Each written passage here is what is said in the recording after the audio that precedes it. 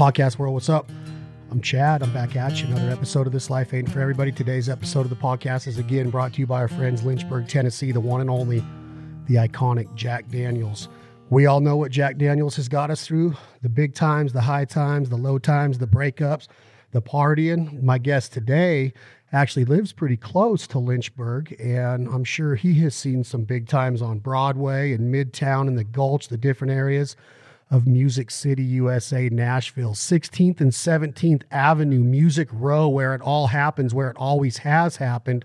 Things have changed there a lot since I started going to Nashville. I'm proud to have Mr. Ray Fulcher on the program today. Ray, what's up, my brother? What's going on, man? You doing all right? Yeah, man. I'm kind of trying to get used to this. It sounds like some things are starting to open back up with the quarantine and the pandemic, and the weather just changed here. It went from 73 to 95 in 48 hours.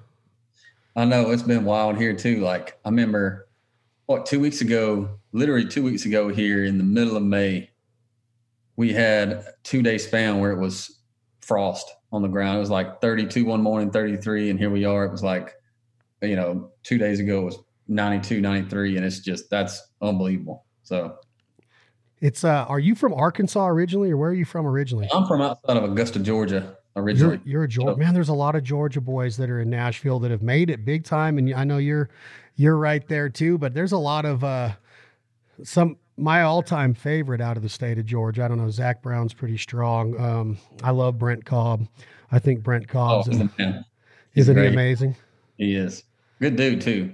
What makes him so good? Let's start off with that real quick, just so we can get it out of the way. Of you know your shit about songwriting. You will get into what you've done with some of the guys that have charted and made big hits out of some of the words that you've put pencil to pen or pencil to paper with. What makes Brent Cobb? Is he unusual? Is he different? Is he just real and raw? What makes him a strong songwriter, singer, I think performer? He's just so. I think the thing about Brent is just so honest about who he is, and he's so good at putting the the way that he grew up, both in just the way it was, but also in the geography and those pictures. He's so good at putting those on paper and illustrating that. And and he's just so honest, and I think real and raw is a good way to put him. It's just kind of, what you see is what you get, and I think he's as good as it gets. You think he has kind of an uncanny ability of like wordsmithing and putting rhymes together like Prine did, per se, of words that may or should not be together or rhyming together, kind of? Totally. Yeah. He's got a knack for that stuff for sure. And do you, when you sit down to write a song, Ray, do you look at it for inspiration from other songwriters? Like we mentioned Cobb or John Prine, who's a legend in his own right, and rest in peace, Mr. Prine. But do you look for inspiration in that, or are you kind of just a clean slate? And when you go to a co-writer, you sit down to start getting some ideas for a song. Do you try to paint that picture of where you grew up in Georgia, where you've been in the woods, or where you've been? Is location something? The personality? Is it the people that you've been around, or where do you find most of your inspiration? I think for me, when I first started songwriting, I kind of found those guys. Like, for me, it was Dean Dillon and Eric Church, and a lot of guys in between. But those were two songwriters that I really were attracted to, like how they, the melodies and the rhymes and the pictures they were creating. And so what I think I found out is, like, when I first started, songwriting, kind of taking the things that I liked from them, and also, and knowing full well that I could not be either one of them, try to figure out what would make my own, kind of make my own style. So I think over time, I've kind of taken elements of those guys and other ones and just kind of tried to, try to come up with my own style and figure out what I do best. And like, what I really love is, painting those pictures of things that I've been through or things that I've lived, but also those things that it's fun for me putting myself in someone else's shoes and trying to imagine what it looks like around them, what it felt like to go through this thing or whatever. So it's fun for me to put in the stuff that I've lived, but also to try to imagine what it would be like in someone else's shoes. So give me an idea of the mindset when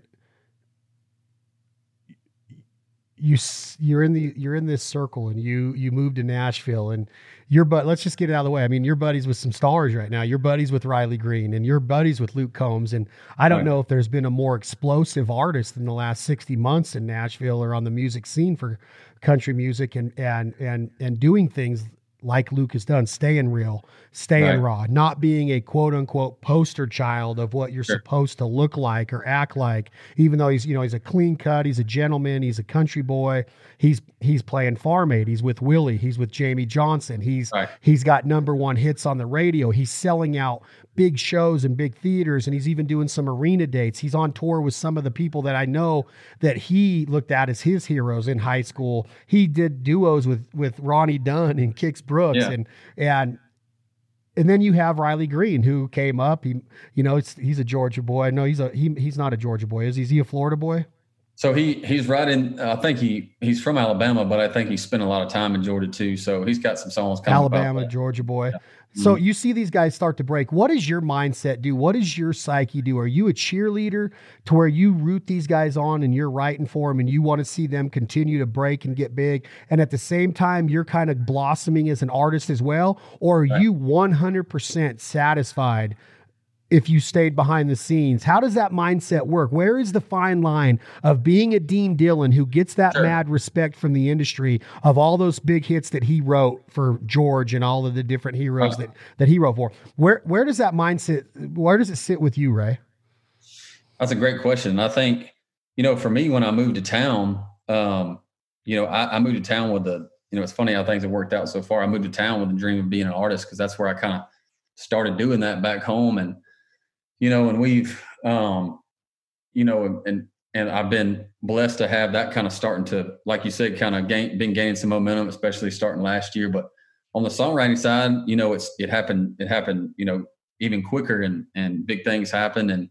And I think for me, kind of where my true north always lies is it always lies in the song. So for me, if there's I'm definitely always cheerleading those guys and wanting the best for them. And always when I sit down with them or any other artist, it's always trying to write the best song, for those guys, because to me, it's, if a song deserves the biggest platform that it can have, especially some of the more special ones that we've written in, and if those guys are the ones in this day and time and the end of May in 2020, if those guys are the ones to give it that platform, that's what I want for that song. And so, for me, I look at it as I wear kind of both hats. If I want to be successful as a writer and as an artist, I know personally, at least the challenge that I take on is that if I'm going to do a good job in both of those, well, maybe that may mean a few extra hours. That may mean me doing just as good of a job of putting the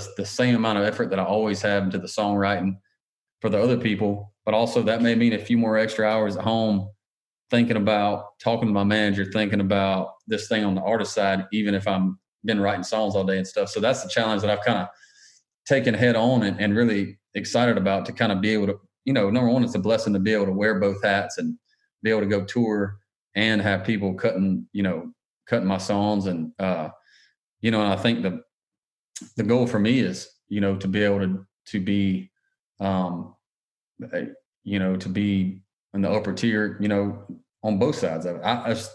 It's hard for me. It's hard to talk about, but when you're in high school and you're that stud quarterback in small town USA, and every Friday night when them lights are on, those news reporters are writing about the stud, but you're the receiver on the team and you're catching touchdown passes and you're making the great practice habits happen. You are a leader on this team, but you're not getting the exposure or the highlight. How much does it screw with Ray Fulcher's psyche, his mental stability? Because here's the deal. When you see stardom hit and you see dollar signs hit, which you do make a good living being a songwriter, which we will get into that.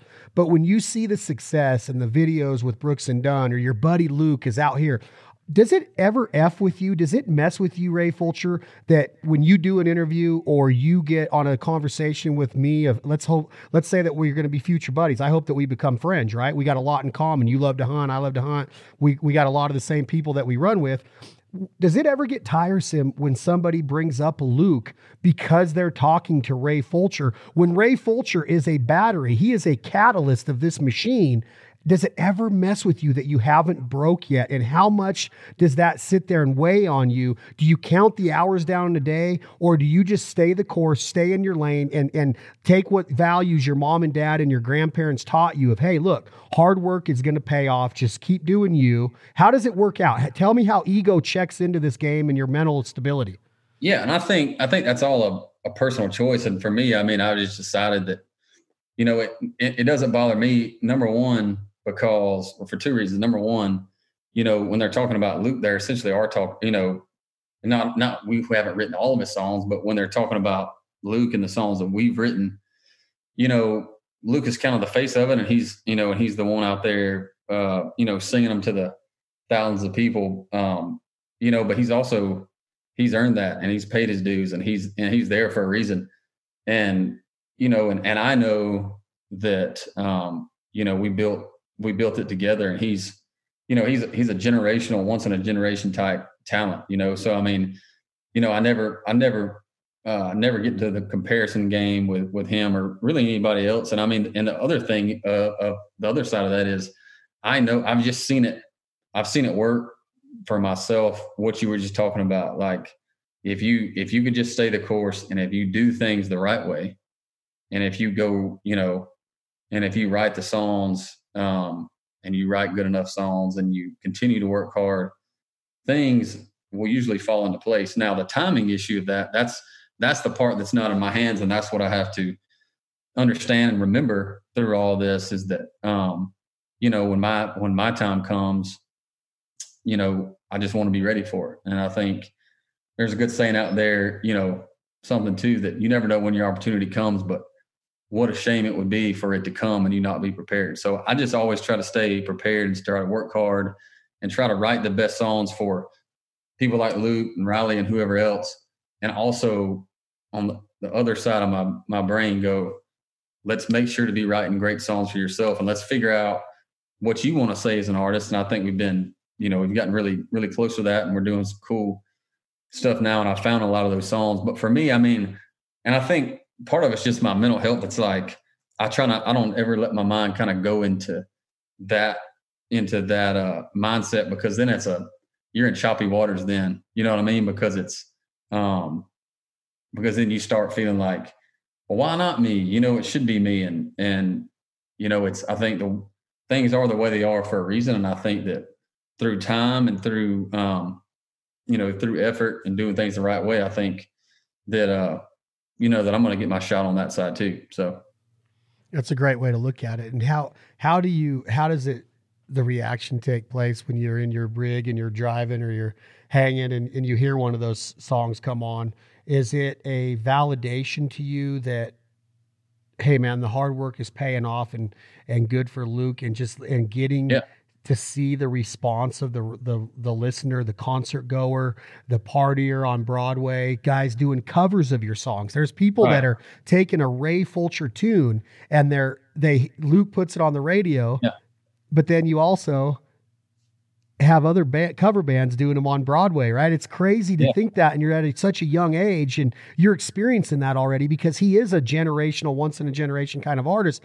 But you have the ability to sit there and hear this going on, and tell me what it feels like.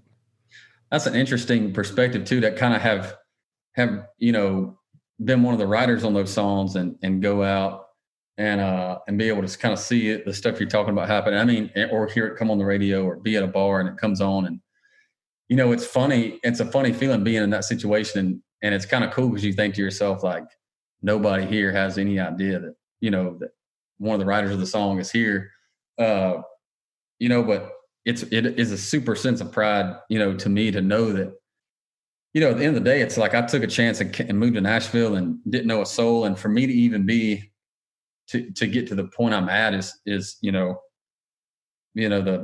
odds or the statistics, say a lot of different numbers, but to me, it's a 1 in a million chance to get even as far as I've gotten. And so when those moments happen, I'm very proud. It makes me kind of sit back and, those moments are those little moments that you always that we always tell ourselves we need to take time to do, but those moments of appreciation and like, man, this, a lot's changed in the last few years, and this is really cool that some songs that are some words that we wrote down on a piece of paper, or, you know, making people sing along, or in some cases, you know, depending on the song, have changed their lives or helped them through a certain part of their life, or the soundtrack to their Friday night. And to be that, you know, for someone, you know, whether you're the singer or the writer of the song, when it gets to that point, it's all kind of the same, because it's still, you know, just as much my song as it is Luke's, as it is, you know, Riley's or whoever else was the other writer on the song. So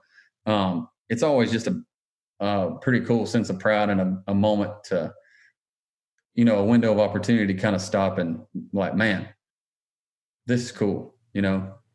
Yeah. I think I say it all the time to people of how envious I am of songwriters, and that it is so much more difficult than y'all make it out to be. As far as, like, I brought up Brent Cobb, I would say that to him once in a while. I'd be, buddy, anybody can write a song, and they can't. First of all, they can't. They might be able to write words down, but they for sure can't write a song. Right. How do you know it's a song? If you go into just take me through it, and let's just keep using Luke as an example, because y'all have, I think you had like 8 cuts on one of his records, right? Like, how does it start off? Do you just say, Luke, I got this idea. This girl broke my heart, and I was going to spike the punch bowl at this party when she wasn't looking. And then all of a sudden y'all just start coming up with stuff. So the way it works for me is it always starts with an idea, and the idea can come from really anywhere. For me, it's either life experience, or maybe sometimes it's a TV show or something, and I hear a saying or something that somebody said and it sparks an idea. Or sometimes I like to call it, I always have my radar on. So like, even if I'm not writing, I could be down at the beach and writing can be the furthest thing from my mind, but I always have like a song idea radar on, so that if me and you are out and having a beer, and then we're talking and you say something that's like, man, and this thought provoking for me, I might write it in my phone, just like, you know, this was that part of this conversation we had. And then I go back to it and think up an idea. But what I do normally is, when I'm really excited about an idea, I'll say, you know, it really don't, you know, any co-writer would be the same, whether it be Luke or anybody. And, you know, I'll say, hey man, I got this idea, and I think this is how you would get to what we call the hook, like the thing at the end of the chorus that makes it pay off. That thing that if you never get there, you're always left wanting more, you know, in the song. And so when we feel that that's strong enough, and, you know, and usually it's 2 to 4 lines or something, you'll go, you know, we'll sit down and go, man, we got to get to that. How do we get to that hook? How do we get to the end of that chorus? And then at that point, I like to kind of, at least in my head, or we talk it out, how do we get there? How do we frame, you know, this story? And so that the first line of the song is leading itself all the way to that main idea. And it's almost like no different than a argumentative history paper, in the sense that, you know, every line is kind of building a case towards that big idea, and it's a theme throughout it, you know. And it's also one of those things that, just like any repetition, it helps. Like, you know, 4 years ago, it was, I would come out of a write and I would be just exhausted mentally trying to figure out, was it this or is it that, and second guess them. And now, you know, the process is more streamlined in my head, and so that it's I come out of it right now, and I'm you know, I'm usually not tired at all, because it's become more second nature to kind of go through those processes in my head, and then you don't. And for me, it's a lot of instinct too, and that's the thing that always, people are like, well, explain it even better, and I'm like, well, you know, I can try, but at some point it's just, they go, well, how do you know if it's right or not? And I'm like, well, the thing is, it's not always just cut and dry like that. There could be a lot of different rights. There could be a lot of different wrongs, but usually in the right, if it's a great song or a good song, or one that I'm excited about, there will be that moment where you go, whoa, that's the right line, or that's the right hook, and that's the right melody. And somebody will go, well, why? And you're like, I can't tell you. I just know that it is. But when you go into a write, Ray, and you're with Luke again, and you have 8 cuts on one album. Sure. Okay, you're making a good living off of these number 1 hits. Right. But how do you know that the ones that didn't hit number one wouldn't have been number one if they weren't with Luke? How does Luke do you guys go into every write knowing that Luke is going to be the artist for this one, or will Luke look at it and go, that's not me? So if it's Luke and I writing, normally I go in there with the mindset of whatever we're going to write, we're doing it for him. And so, I kind of got a pretty good idea on like the stuff that he would dig or not dig. So when I go in there, if it's, we kind of search for the idea until it is something that, maybe we don't know obviously we don't know at the beginning of the song, whether it's going to be something that he'll want to eventually record or whatever. But what I do try to do is make sure that the idea is at least something that he's excited about, that we're both excited about, that fits, what he wants to do, or is saying something that, that he wants to talk about in a song, or something that he wants to get out, or an idea that, he's excited about that maybe he has, and so, but there could be other great ideas that are not brought up, or even ideas that are brought up, but we don't write because they're not necessarily the best thing, because, a great song idea for one artist may not be right for another artist. So do you and Luke ever write for you? Yes, we have before. Yeah. I'm actually just working on some stuff kind of behind the scenes. And I just recorded a song that we wrote together. Take me through the Hooters part of it's arguably your biggest hit with him, When It Rains, It Pours. It's an everyday listen to a lot of people because of how clever and witty it is. Right. The Hooters part, the picture that you guys paint with this leaving her name on the check, which is every guy's dream, and then picking up on the first ring, which is another every guy's dream. This is obviously because you guys have been to a Hooters and you've dreamed of this and wanted this. Yeah. You may have even prompted this in certain occasions. Yeah. But it's so cleverly written about, from the time you pull up in the parking lot to the time you leave there, and the whole song is like that. It's just like from the lot, the tickets to the four-wheeler, the fishing trip, all of it is so clever. How does that come together? Is that a quick write? You hear some guys like Billy Joel go, "Oh yeah, I wrote that in 17 minutes and made 40 million off of it." It hit Billboard for 30 weeks or whatever. How do you know? How long does that take? And give me that process of that song.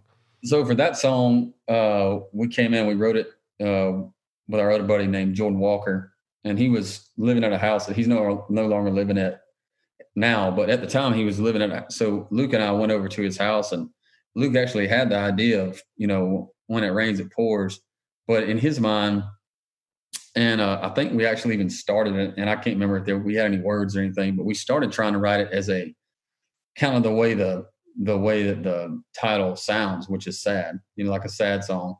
But then, I don't remember who said it, but somebody was just like, "Hey, what if we take this title that sounds like it's super sad about a breakup, and, almost like she left you, and then this other, what if we flip that on its head and make it a breakup song, but it's the best day of this guy's life, the best thing that ever happened to him, and paint the perfect day for this guy?"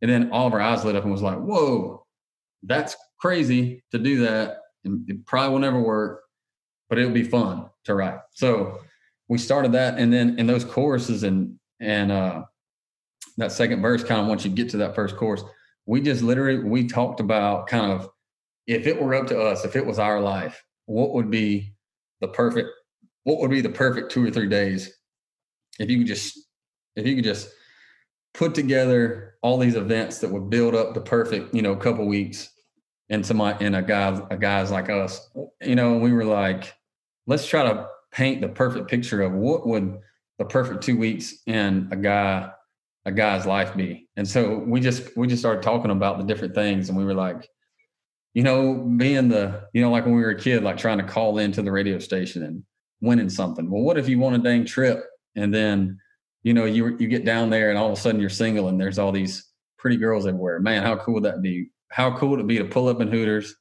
get the last spot, go in there, and there's this we kind of talked about our, man, remember that time we went to Hooters?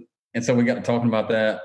And like, you know, we talked about how everybody tries to leave their number for the waitress and nobody ever calls them back. It's like, well, what if this time you didn't have to do that? This waitress comes over, leaves her number, you call her, she picks up, bam, just like, you know, perfect world scenario. And so we just took those things and we just ran with them. And I'll tell you what, we laughed so hard during that ride, just putting together those lines. And, you know, and what's funny is we walked out of the room that day, just, you know, not knowing, obviously, I mean, we wrote that song in 2015. So not knowing, you know, what in the world it would turn into.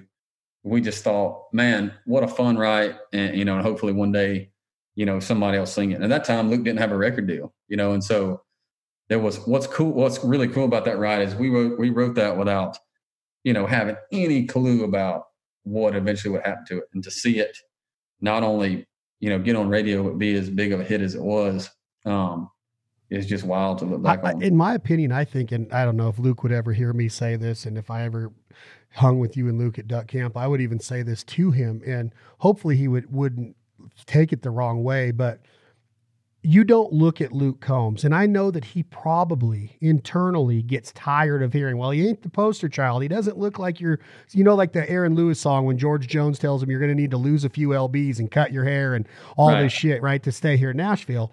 Well, when Luke sings a song like you and him wrote, if you wrote it, you got more of that Georgia Al Dean, Red Akins, Dallas Davidson, Georgia peach picker look. You got the nice trim beard with the nice shirt and the right amount of starch in it. Luke's up there in some Dickies pants with a red Solo cup with a shirt that hasn't ever been ironed. And he walks around in a baseball hat and just has a voice from heaven, right? Mm. I truly feel that Luke Combs' ability to touch the listener gives everybody the hope that this life is okay. This life, that can happen to me. I don't know. I don't know if it's ever going to, but that just gave me that vision of what could be, right? And I think that a lot of it has to do, Ray, that it's not just another pretty guy or another face that's singing the song. Now, I'm not saying that the people that are considered faces don't have mad talent. I'm simply saying that with Luke being the artist, he touches a huge amount of people that gives them hope. And I think that especially in a time like right now, when Luke and Rob and Brent wrote that song that just went to the radio or is going to radio right now, 6 Feet Apart, that song gave people hope, right? I miss my mom. I miss my dad. I miss the crowds, the meet and greets, the shaking hands. It gives hope. When Luke says that shit, it's not that it's sitting there going, oh, this is just another girl dancing on a tailgate. This is a guy that's actually painting this picture that, hey, I called up and I was caller number 9. I was on the hotline, man. They said, hey, you're the winner. You just got 2 tickets and a fishing trip to Panama and all this shit. Like, it's giving people hope. And I think that you guys have dug in your fingernails to this ability to do that to so many normal farm boys and ranch boys and cowboys and hunter boys and fisher boys and all of the girls that run with them. It's given this whole generation of people hope. When Ronnie Dunn would sing a song back with Kicks and they sang about the border town, you had to really understand, like, what are they really trying to say about, okay, there's no chance that you're ever going to go into a lost and found in a border town and find that diamond ring. That son of a bitch has been sold off 8 times already, right? But that's not the same as these lyrics that you guys are writing. It's a different touch point. And I truly feel that is why Luke Combs has exploded. Not to mention he can sing like a son of a gun. Like, the dude is mad. He's got so much sick talent. But I just feel like he touches these, he's like this new generation he might be the new generation Jamie Johnson, to where those words touch you in a way to where you're just like, wow, I've really thought about mowing down every freaking rose that I see in my garden because she planted them, right? Like, it gives people hope. I don't know if that resonates with what you, or if you're picking up what I'm laying down, but does it kind of make sense? Dude, it makes so much sense. I mean, you know, Luke is so he's so relatable, and I think this last album title is perfect for him, because with him, is what you see is what you get. He is the guy, you know, that is singing those songs, and it's not like he takes the mask off and is someone else when he gets done. He's what you see is what you get. And I think that he'll say this, and he said this at concerts. I've heard him say it in interviews, and he truly believes it. He says, you know, if small town guy from North Carolina, you know, who was singing cover songs in a bar and moved up here not knowing what they're doing, if I can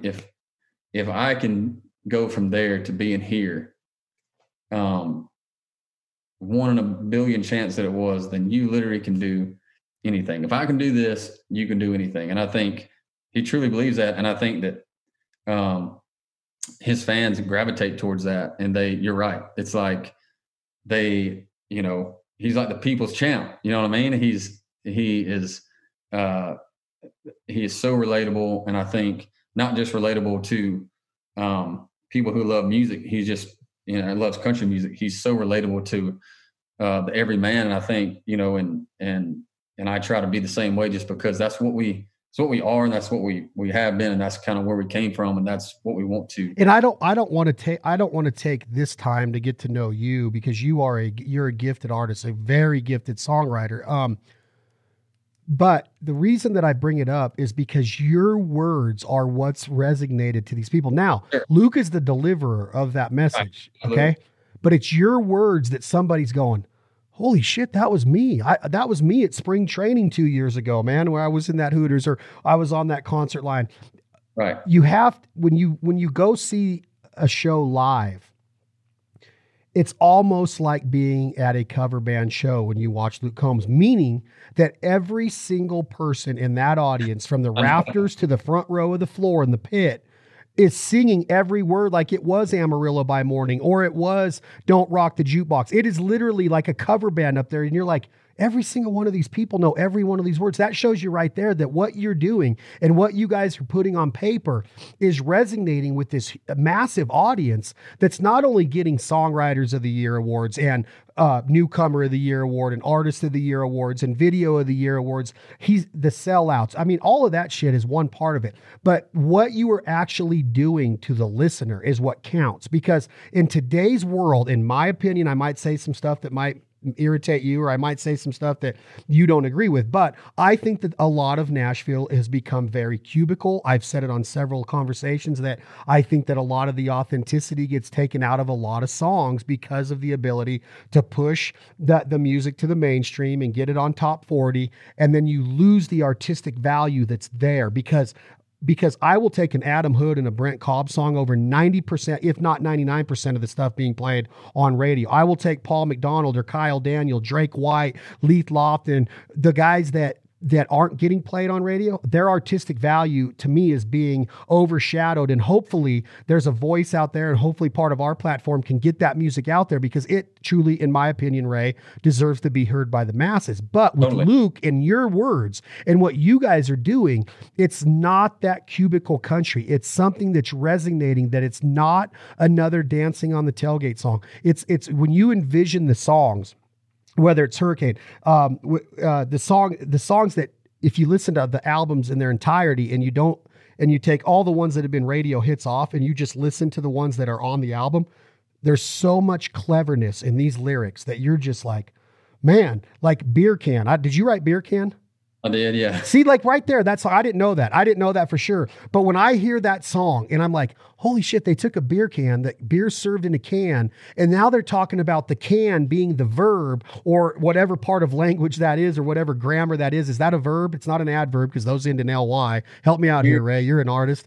What we always say is, people, they ask us, like, what do you mean? Like, we go, like a beer can do. Yeah, can do. So it's like a verb, right? It's kind of a verb. Yeah. So when you take that, when I listen to that song, I'm like, damn it, man. That's kind of like the cleverness in the new song that he did about beer. Not the Never Let Me Down, but that's a great, clever song. And then you have the one about, the 1, 2, 3, the 5, 4, 3, 2, 1 song. Oh yeah. That's a great song. All I know is that the resignation is what I care about. The talent is what I care about. And that's why I wanted to talk with you. And when I had the opportunity to come up, I really wanted to figure out what you're doing, because there is a chance that you might never break. There is a chance that you may never be that guy. God forbid. I hope you are. Hell of an artist. But all that part of the talent that you have in that is so, to me, it's like, I don't know if there's a better talent. And I don't mean to put so much drama into the talent or the art of songwriting, but you're telling a story in 3.5 minutes and you're making somebody's day. How important is that? Think about what you're doing and how much responsibility that is. And you can't just go through the motions. And that's what has me so irritated with a lot of the stuff that's out there, which again, people be like, calm down, Chad. Those guys deserve to make a living. And they do. All I'm saying is that if it's country music, let it be country music and let the talent be heard. And I think that that's what you guys have done is you've kept it going to where now there's still hope that, hey, the artistic value's there. These songs are resonated. And I'm telling you, I'm not going to get into any artists, but a lot of songs coming out of Nashville don't resonate. You may or may not believe that or agree with that, but that's my opinion. Well, I think what helped us, I think, is, and I agree with, a lot of what you're saying as far as, I think that it's such an important thing to be true to yourself, and also, to remember that, that we have songwriters and artists have the ability to affect people's day-to-day life and to, have them relate to something and really dig in and hear and really affect their lives. And I think what helped Luke and I a whole lot is, and we just stumbled upon this, I think when we first moved to town, at first, before we had publishing deals or anything, we didn't know anything about how the business worked, about how the quote unquote game was played and what you needed to be writing or what you were supposed to be writing. And so we really didn't know like how to kind of chase what was kind of hot right then or the things you were supposed to be writing. So what we decided to do is we were like, man, you hear this one day and you hear next on the radio the next day, and you don't know what's coming or what's going or what's going to be the next big thing. So instead of worrying about that, man, why don't we just write some songs that at the end of the day, if nothing happened, that we could be proud of and that is true to us and that we could listen to one day and our kids could listen to and be like, man, those are good songs. We're proud of them. And let's just write the best songs that we know how to in the way that we do it and just see what happens. And we didn't understand it at the time or didn't know it at the time, but that doing it that way ended up being the thing that all these thousands of people that come to Luke Combs concerts and people on the radio, that ended up being the thing that they were searching for, and we're not getting for whatever reason. And I think it really helped us that we didn't kind of know what we were quote unquote supposed to be doing. We just wrote from the heart. We wrote from our experiences, and I'm very thankful that we did that. We took a chance without knowing we were taking a chance, so.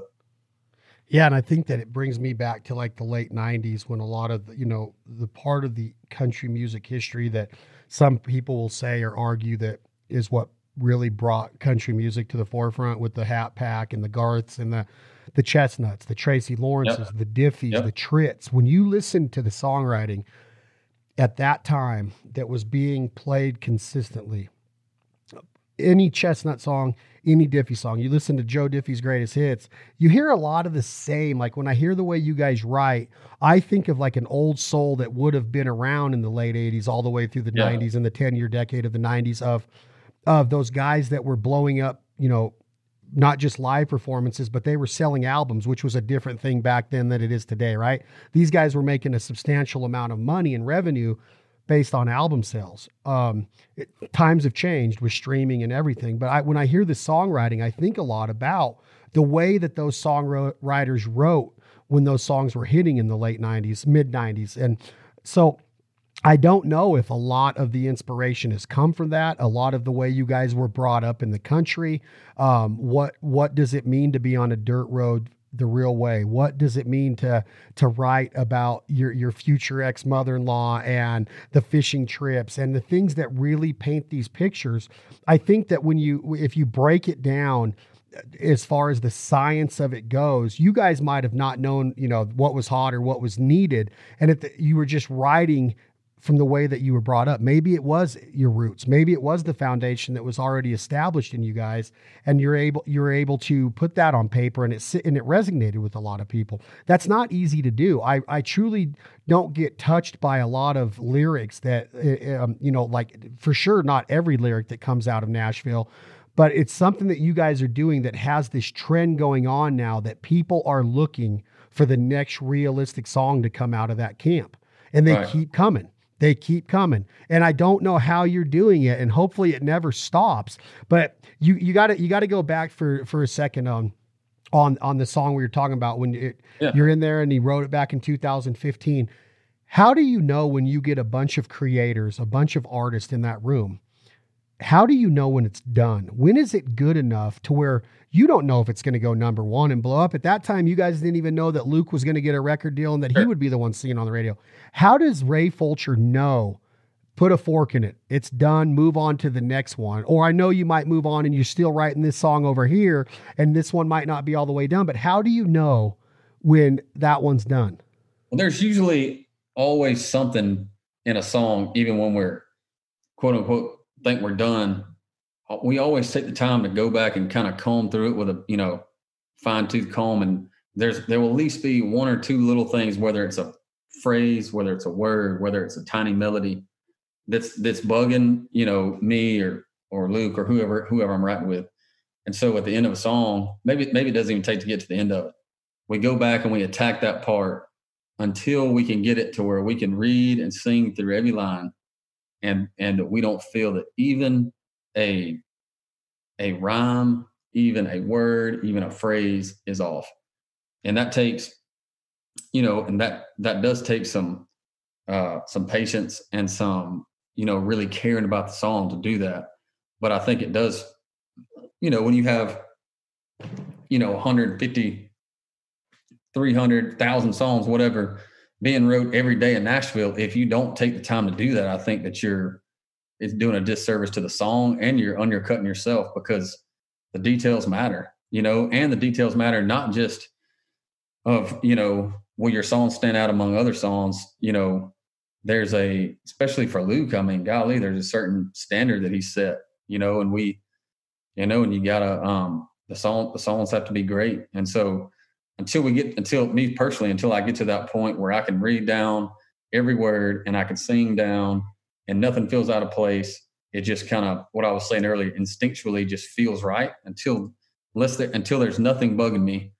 We're always tweaking and getting it right. And then once it kind of feels right, it kind of locks itself in, and there's not much going back to it after that. But sometimes it takes some tweaking to kind of get to that place, even though sometimes it's time consuming and annoying at times to kind of, because you'll go in your head, you'll go, man, I don't know something, I don't know what's bugging me about this, but something is. And so you have to sit there for 30 minutes and go, oh, that's why, because there's a better word over here that would rhyme and you know what I mean? So it takes some time, and it's just like any other job. Sometimes it's sometimes parts of it are, aggravating to get right, but it's really cool once it is right, because you go, man, I'm glad we spent some time really digging in on that. So take me, I'm looking at a couple notes that I wanted to make sure I touched on. And I listened to this song.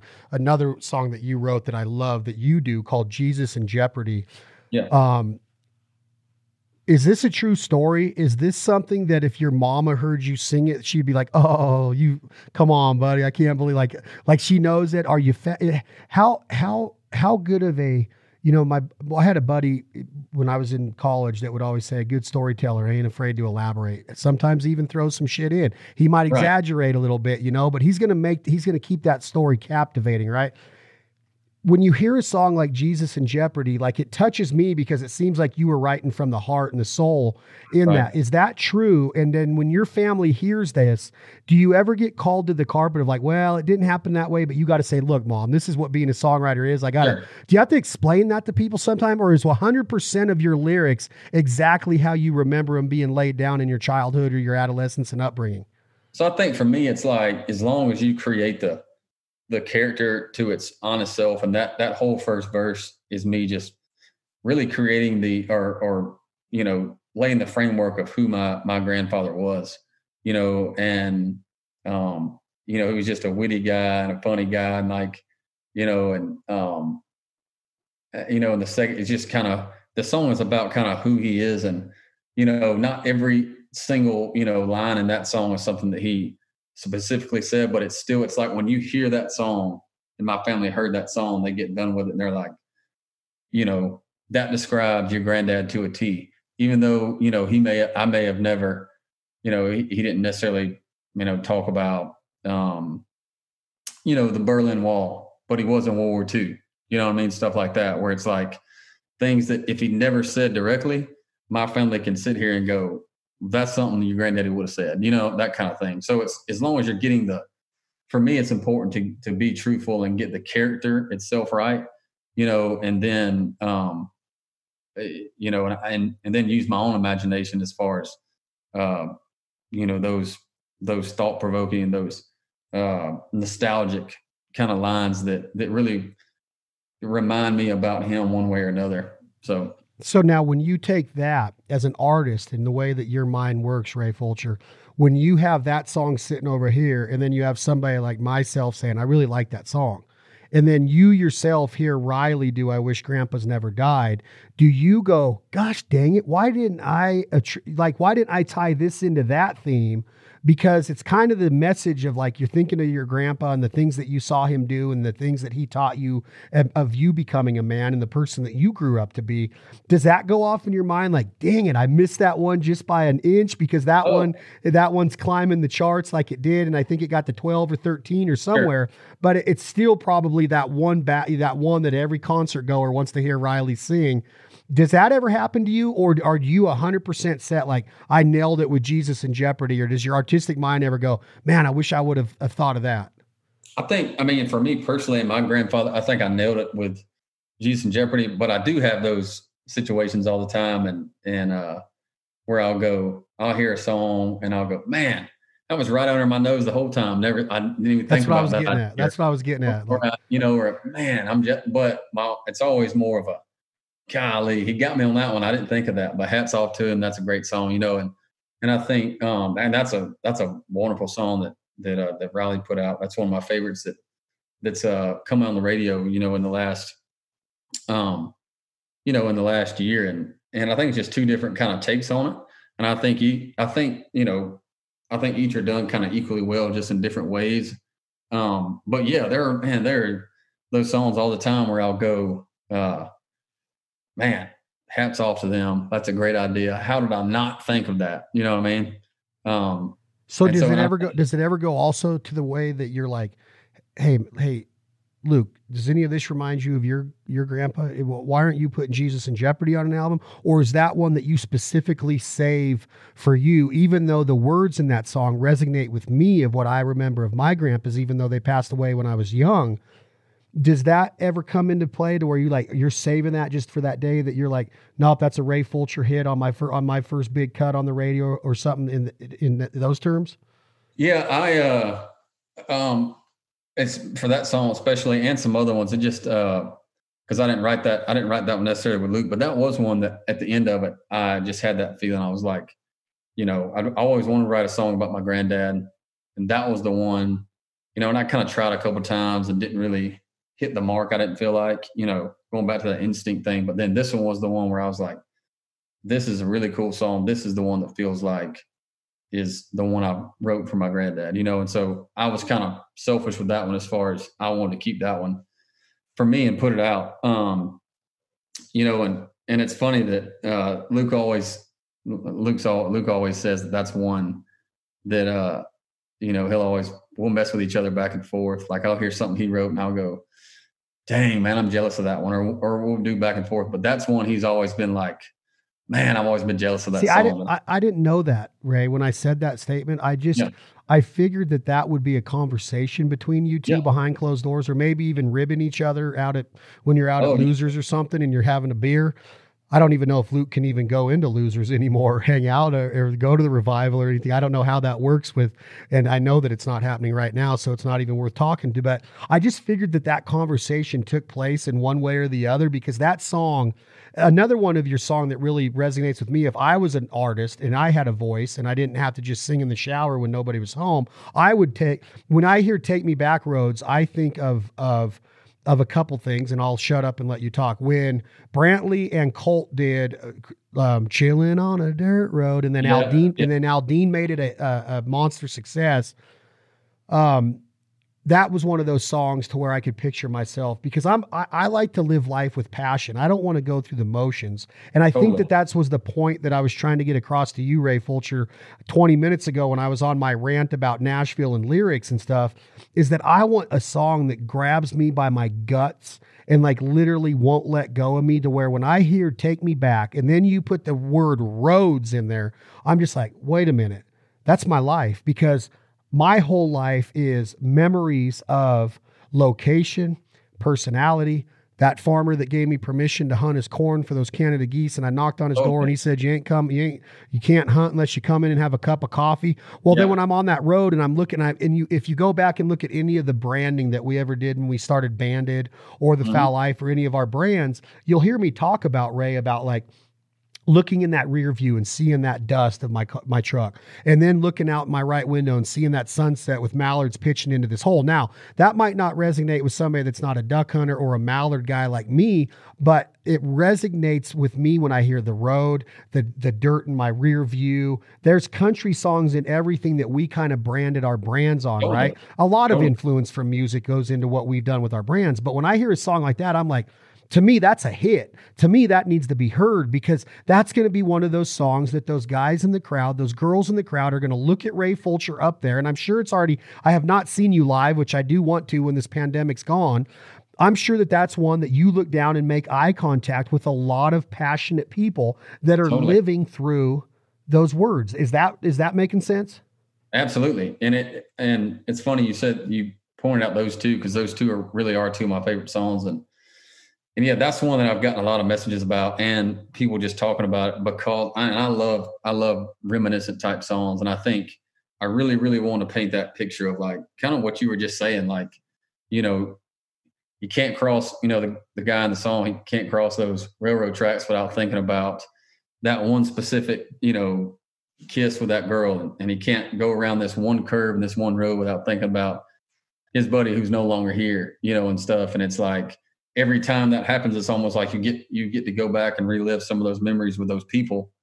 And I think that happens to me all the time. And so, I wanted to have a song that really kind of touched on that. That was one of my, that's one that too, I've always toyed with the idea of kind of re-releasing, once, we get the record deal and everything kind of off the ground, because I feel like it deserves that, a bigger audience. And I was able to give it back in 2016 when I put that out, Yeah, that's one of those songs where, man, I could just see it to where, and I want to go into this a little bit, into the Nashville Music City lifestyle, and if it ever took over, or if it ever got you, or if you ever fell into its clutches, right? Like, do you loan for those nights when you're not on the road, but you're just in Nashville? And you're living that honky tonk dream that Alan Jackson wrote about, of chasing that neon rainbow. Do you want to be in Losers? Do you want to be in Whiskey Band? Do you want to be somewhere and have somebody say, I like to bring my buddy Ray up and I want him to sing a few for y'all? Do you like to get back to your roots of when you first moved to town? And I want to transition that, Ray Fulcher, into, did you get on the sauce a little bit? Did you get into the late nights and the non-sleeping? Did you fall into the party crowd like David Lee Murphy wrote about and sang about? Like, how true was that song about the party crowd? Like, when I go to Nashville, and obviously I live in the West United States, but I get to visit Nashville 4 or 5 times a year. And it's almost like you strategize, man. You work out hard for 3 weeks, you diet, you're fasting, and you're watching your carb intake, and you're like not drinking or not, because you know what's getting ready to happen. It's almost like that Vegas mentality. So right. Do you long for those nights still? Do you still get off on going out in Nashville and seeing those places that you used to play in and that you still might sometimes? Did it ever get a hold of you? Man, I do love going there from time to time, and I really do. This ain't me just say it. And the reason is because when I go to those places, and luckily I've been blessed to where I'm writing every day, and I'm so busy on the weekends. Normally, we're not in a pandemic that I don't get to go a whole lot, but I do love going. And the reason is it reminds me of that first year that I was in town and how and how special of a city Nashville is, and just all the talent around, and like there's just so much inspiration walking around. There's so much inspiration in the walls of those places, and it just gives you, you know, that feeling. What helped give me the dream was going to Nashville the first couple of times before I moved here, and being in those places and feeling the energy and feeling the inspiration. And so going back to those places really helps kind of remind me like why I moved in the first place. And it's awesome to be at. Now, the first year, if anybody says they didn't get caught up in it a little bit, it's probably lying, because it'll grab you real fast. And I've never been a huge partier, but I would say probably the most partying I've ever done is the first year in Nashville, because it's like the way it gets you is that there's so many writers' rounds and different things going on that there's something you can be doing every night of the week, and it can masquerade itself as being, business. And in your mind, it probably is. But what happens is, you're 4 or 5 drinks in, and here it is 2 a.m, and it's time to get an Uber home or whatever, because, and if you're not out doing that, you're asking yourself at home, man, what's it called? What's it called? FOMO? Is that what they call FOMO. it? You're missing, like, what am I missing? Am I missing an opportunity? Who could I talk to tonight? Also, but let me ask you this though, real quick, before you go on. Doors can't open when you're laying on your couch. Now, when you're writing, I understand that that's got potential to turn into a cut for you or one of the artists you write with. But when you're not at the Blue Bar, if you're not in all of these places that have so much inspiration and influence on what you're doing with your life, aren't you missing out? If shouldn't you be at what's going on every night of the week? And then even, which is probably the coolest thing about Nashville, is Sunday Fun Day, which is you're like, finally I get a day off. Nope, not in Nashville. Sunday Fun Day doesn't. The Sunday Fun Day is like the best, right? So aren't you missing out if you're not out there? Yeah, I think so. And I really do think that when you're new to town, as far as an artist or writer or whatever, if you're not doing that, you are missing out, because there's, the relationships that I've made that have lasted, throughout my time in Nashville. So many of those were started at, Whiskey Jam or at Tin Roof Revival or one of those places, because that's where you meet people when you move to town. That's where you go up to them and ask them, hey, I'm new to town, but you want to try to write sometime? And then half of them are, a quarter of them are, just straight up no's. A quarter of them are, yeah, man, we'll talk about it sometime. And then you don't never talk to them about it. And then half the time they go like, yeah, man, take out your phone. Let's get a date. And so if you didn't do that when you first moved to town, you weren't getting songwrites, like writing appointments. And so, it just so happened to be at a place where you could also get a whiskey and, a Jack and Diet pretty quick too. But yeah, I totally agree with you. If you're not doing that, especially your first couple of years in town, you 100% are missing out, because that's really, that's what makes Nashville so unique and special. Is that really is where the business is going down. And that really is where you set the foundation of the people you're going to be writing with and working with for the next, 5 to 30 years, depending on what happens. So right now, off the cuff, no thinking about it, give me one of your top memories right now since you've moved to town. Was it meeting a celebrity? Was it getting up on stage with one of your heroes? Give me something that went down that still sits in the front of your frontal lobe of your brain as one of those top-notch nights in Nashville. Kind of just, you mean like a night out kind of thing? Well, just, like I've been there to where you're sitting in a bar and all of a sudden you're like, is that what that is Kid Rock. We're in Tootsie's and that is Bobby Ritchie up there. Like that kind of shit. Like that doesn't happen where I live. You don't just go down here to the corner pub down here where I live and all of a sudden freaking Travis Tritt's up there playing a Waylon song, right? I've seen this kind of shit happen in Nashville on the constant. So like what stands out in your head? I remember the first time one of the first weeks I was in Nashville, we went to Losers, and I'm fresh off I'm fresh off the bus kind of thing. And so wide eyed and stuff. And I remember, we were in Losers, and a guy named Earl Bud Lee was in there, and I didn't know he was just a guy sitting over there. And, somebody tapped me and was like, "Hey, you know who that is?" And I was like, "No, who's that?" I'm like, "Earl Bud Lee." And I'm like, "Well, who's that?" And he goes, well, he wrote Friends in Low Places, Garth Brooks. And immediately I was like, wait a second. That guy right there wrote Friends in Low Places. And he was like, yeah, man, go talk to him about it. And so I was like, okay. And so I went over there and sat down, and we just had a conversation for, 20 or 30 minutes about songwriting and about that song and stuff. And I just remember being like, oh my Lord. Like, in my mind, I'm like, oh man, I've made it. Like I've met the guy who wrote, Friends in Low Places. And so, and I just remember coming away from that being like, man, what just a wild place to where those people are just everywhere. And, and he was thankfully willing to talk to me and hang out with me. And, but again, things that will never happen if you don't go out. And not to mention that it is probably in the top 5, probably top 3, 100%, and maybe the biggest country song in the history of country music that broke it wide open back in, that came out in 89 or 90 on the No Fences album. And when Garth did that, he had the Garth Brooks album out, and this was a couple years before Rodeo came out. But when he did that album, No Fences, and put that song on there, and you heard it, and then several years later, he adds the third verse live, which rocks stadiums to this day after his 20-year layoff. Like, I don't know if there's a bigger influential song, and that dude's just chilling there, and you're talking with him, and he's probably worth God knows how much money off of what Garth made him off of that song, right?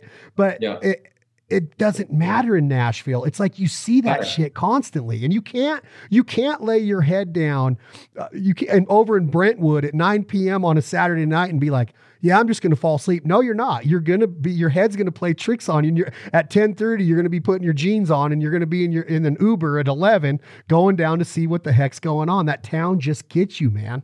It does. Yeah. Cause I mean, you can't, if it's like, if your dream is to write and play country songs, and you're here in town to do it, and you're, like I said, the first couple of years, and you're at home, you cannot help but think to yourself, like, there ain't been a worse FOMO in the world other than a new songwriter in Nashville, Tennessee on really any night if you're not out, because like you said, your head will play tricks, and you will get dressed if you're not, and you'll go down there because in your mind you're like, hey dude, I've done it so many times, Ray Fulcher, and I'm not even a songwriter. I don't even have aspirations of making it. That town just does it to you. It does. Totally.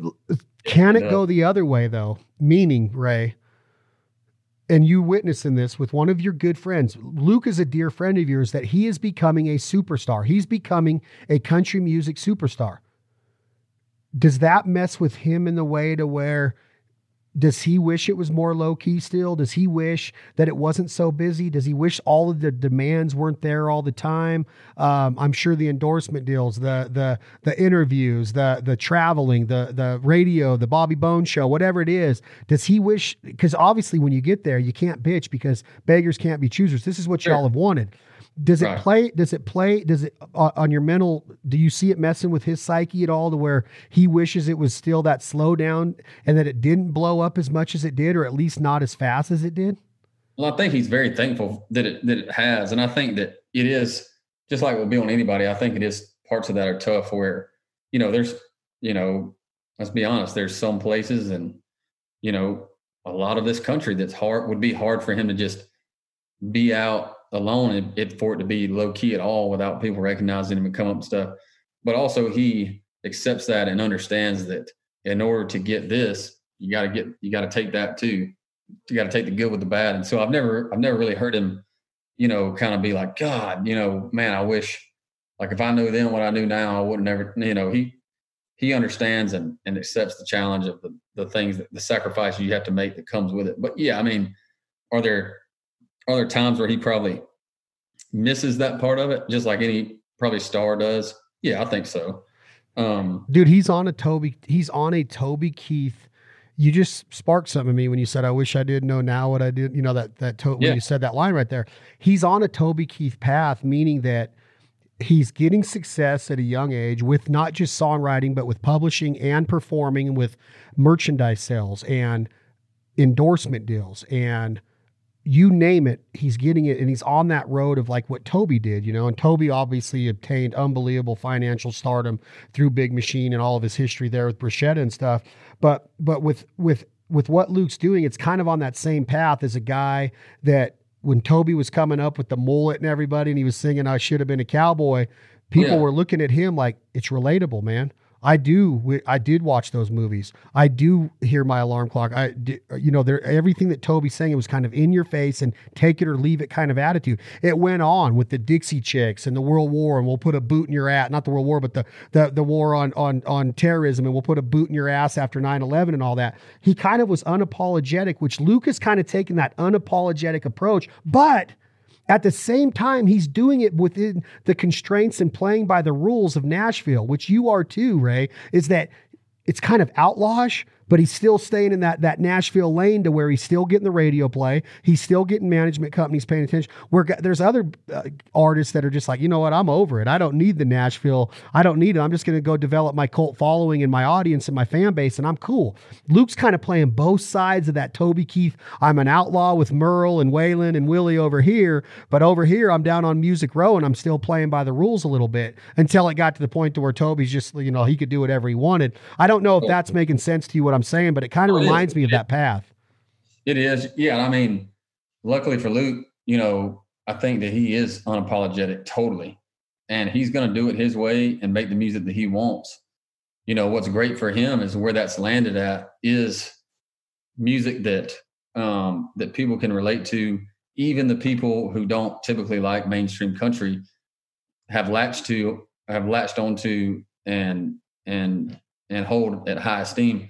But he's also got the fans and got the people that do love country radio and the mainstream, if you will, also loves music. So he's right there in the middle of those two things, you know, and it just so happens that the stuff, what he wants to do and the music he wants to put out and who he wants to be just happens to be in that spot where both sides go, you know what, that guy's cool, that music's cool, you know, and here's what he says about you. Me and Ray have been tight for a long time, and I think that's an important part of songwriting, building chemistry with people that you write with and being able to trust them. So that just shows you, like, Luke's got this admiration for you. You have this huge admiration for Luke. You guys are boys. But at the same time, you're building a career too. And I think that that's what's so cool about this story is that you're kind of getting a playbook, man. You're kind of getting this strategy, like Luke and his team are kind of the Bill Belichick and the Tom Brady, and you're kind of watching it. But at the same time, you're right there in the huddle, writing these songs, knowing what's up, and you're getting ready to explode yourself. So I don't know of a cooler path. Like Luke is kind of that guy that took the hit for you and went out there and said, hell yeah, hey, I developed a cult following on Facebook and Instagram and social media, and my songs broke, and here we are, record deals and sellouts and invites and duo, you name it, right?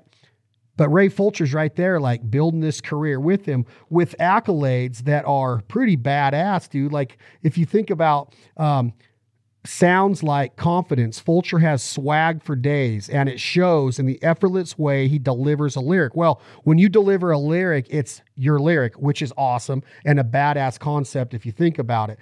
Fulcher co-wrote Combs' 5-week Billboard Country Airplay #1, Even Though I'm Leaving, and 2-week chart topper, When It Rains, It Pours. Golden Boot Songwriter of the Year for 2019. There's an ease to Ray Fulcher's delivery that signal he's found his voice as an artist after several hits with good friends Luke Combs. That was out of Taste of Country. There are so many EPs hotter than Ray Fulcher's. There are not many EPs hotter than Ray Fulcher's Somebody Like Me right now. These things are being said because it's true. Like if you listen to that EP and the lyrics in it, the lyrics is what carries you, bro. You can never get away from the fact that it's not cubicle, that it's meant, because the lyric is real and raw. And I think that there's a couple different ways that you can take that. It's like, well, I'm still going to be the guy that's going to, you know, my songs might be sung by somebody else. As long, it would be cool if you could say, well, I don't know if that really fits that guy. I'm not going to give him that song, which in the publishing world, that really doesn't work that way, I would assume. But I think with what you're building, I think it's I don't know how to really explain it. That's why I wanted to talk to you, that you are watching guys that you sat in these writer rounds with and came up with and sat up in those apartments and those condos on those long nights dreaming of this. And now you're right there navigating your way through it. And it's just like a weird feeling like, when is it going to happen? When is this big break coming? When's that number one coming? When are we going to hear Ray on big time radio? When is he going to be selling out arenas and 3,000 seats, theaters and stuff? And I don't know, like it's a mind game to sit there in Nashville. And then on top of all this, the world gets hit with this pandemic to where now they're saying no concerts this whole year, pretty much. A lot of people let their whole crews go. This whole waiting game, man, when you know you're on the verge of greatness and then carpets get pulled out from under you like COVID, and then you got to sit there and go, well, man, I want to get to radio. How do I get there faster? It's about the patience and believing in that lyric, bro. And I think that's what you got going for you, is that lyric. Thank you, man. Yeah, I mean, you're right. It's tough, like especially now it's tough, especially when you're at the spot where I am, where you feel like coming into 2020, you feel like, man, this is the year when it all kind of happens. Well, then the world gets put on hold, and so, you got to be patient, and you got to kind of, what I've chosen to do is kind of figure out what can I control throughout this to, when we come on the other side of it, to come out a better singer, better artist, better writer, and come out on the other side and almost like we didn't miss a beat kind of thing, and find a way to even help myself grow as an artist, even through this. And, some of the different lives and stuff have helped that. I think on the other side of it, which has helped me, coming up in very small town, Georgia, Harlem is the name of the town, is my dad and like my ball coaches growing up were very big on being tough and mental toughness. And I think part of it is, kind of biding your time, and part of, wondering when it's going to happen for you, and thinking that, that if you just had the opportunity, big things were happening. I think, man, part of it's just being tough as hell, and like being mentally tough enough to like go, hey, if there's been disappointments here, disappointments there, you find a way to shrug them off and use it as motivation, and you keep trucking, fight the good fight, keep the faith, knowing that one of these days you're going to wake up and go, you know what? I'm really proud that I fought through the adversity, because I think on the other side of that, there's a lot of big things waiting. So I agree. And I think that it's life lessons, man. I think that you can look at it in so many different arenas of life, and just your career just isn't the only part of that. I'm sure that you have fought through, personal adversity. You fought through relationship adversity, and all of that stuff gets to play out in the lyric. And I think that that's going back to the underlying theme of this conversation, Ray Fulcher, is being able to tell a story in 3.5, or if you're a Led Zeppelin or some Guns N' Roses ballads that were 13 minutes long and stuff, or like Freebird, right? Play Freebird, man. Like there are some songs that are longer, but 3.5 is probably the average of storytelling, right? And you're getting to do that. So while you're sitting there being patient and having to pump the brakes and having to be mentally tough, and knowing that the pass is coming your way, knowing that the line drive is going to be hit at you, knowing that the fastball is going to come right down the middle and it's your turn to hit that home run, you got to be ready. You have to be prepared to capitalize on the opportunity. When that opportunity in life presents itself, I tell people all the time, whether it's business, whether it's athletics, whether it's family, whether that's the one that got away that Luke Owens Jake Owens sang about a couple of years ago.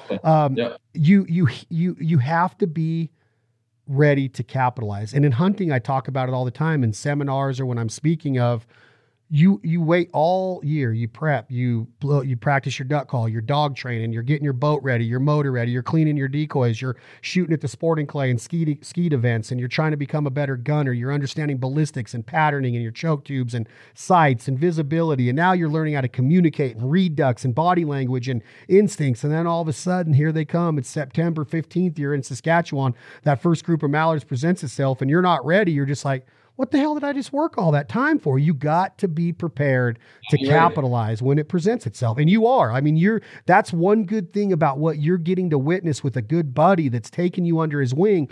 But at the same time, it can't be considered that Ray Fulcher just is being taken under Luke's wing. You are building this career. You are responsible for a lot of those songs. He has been that vehicle and that voice that's got some of those lyrics out there. And now here you come to deliver the rest of those badass, clever, witty lyrics. And that's why I wanted to talk to you, man. I think it's really good music. I think you got a cool message, a good vibe, a good head on your shoulders. Plus you're a hunter. You're wearing a duck hat there with a Woodrow on it, which is what most Georgians do, because most Georgians have never seen a mallard. Ray Fulcher's. When I go out to Arkansas.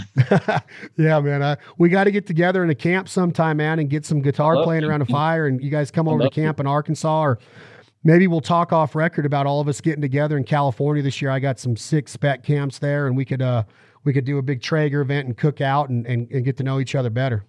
Let's do it, man. That'd be awesome. Man, I appreciate you. Let's do this again. Let's keep talking about the music, and maybe once one of these singles gets on the radio that you're singing, let's get back on it and promote it. But we're a big fan, man, and I want to add all your music to our Foul Life playlist that people are loving, and just work with you, man, because we're a true believer in it. Congratulations.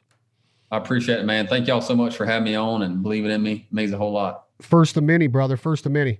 That's Ray Fulcher. Another episode of This Life Ain't For Everybody, brought to you again by our friends at Jack Daniels, the one and only, the iconic, one of the most American brands you will ever witness. Old Number 7, Lynchburg, Tennessee. Enjoy it responsibly. Never allow underage drinking. If you're visiting Music City, have a Jack Daniels down on Broadway or in Midtown, and listen to these badass artists that are fighting. They're coming up, working the honky tonks, battling to try to get a little taste of success. It might be in songwriting, it might be in performing, it might be in production. Dave Cobb is a wizard at production, winning Grammy after Grammy. And the new album, Jason Isbell's Reunion, is absolute genius. If you guys haven't heard that, if you girls haven't heard it, get it now. This is Chad Belding. This Life Ain't For Everybody, for my good buddy Ray Fulcher out of the state of Georgia, living in Music City, Nashville, Tennessee, USA.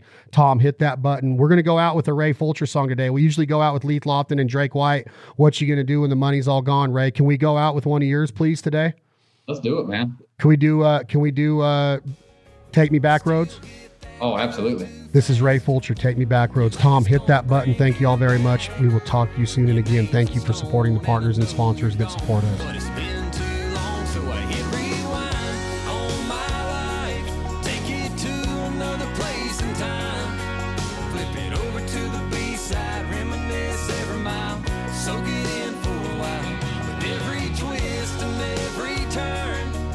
Kicking up memories and dust. These good years stir up the good years from long ago. Every time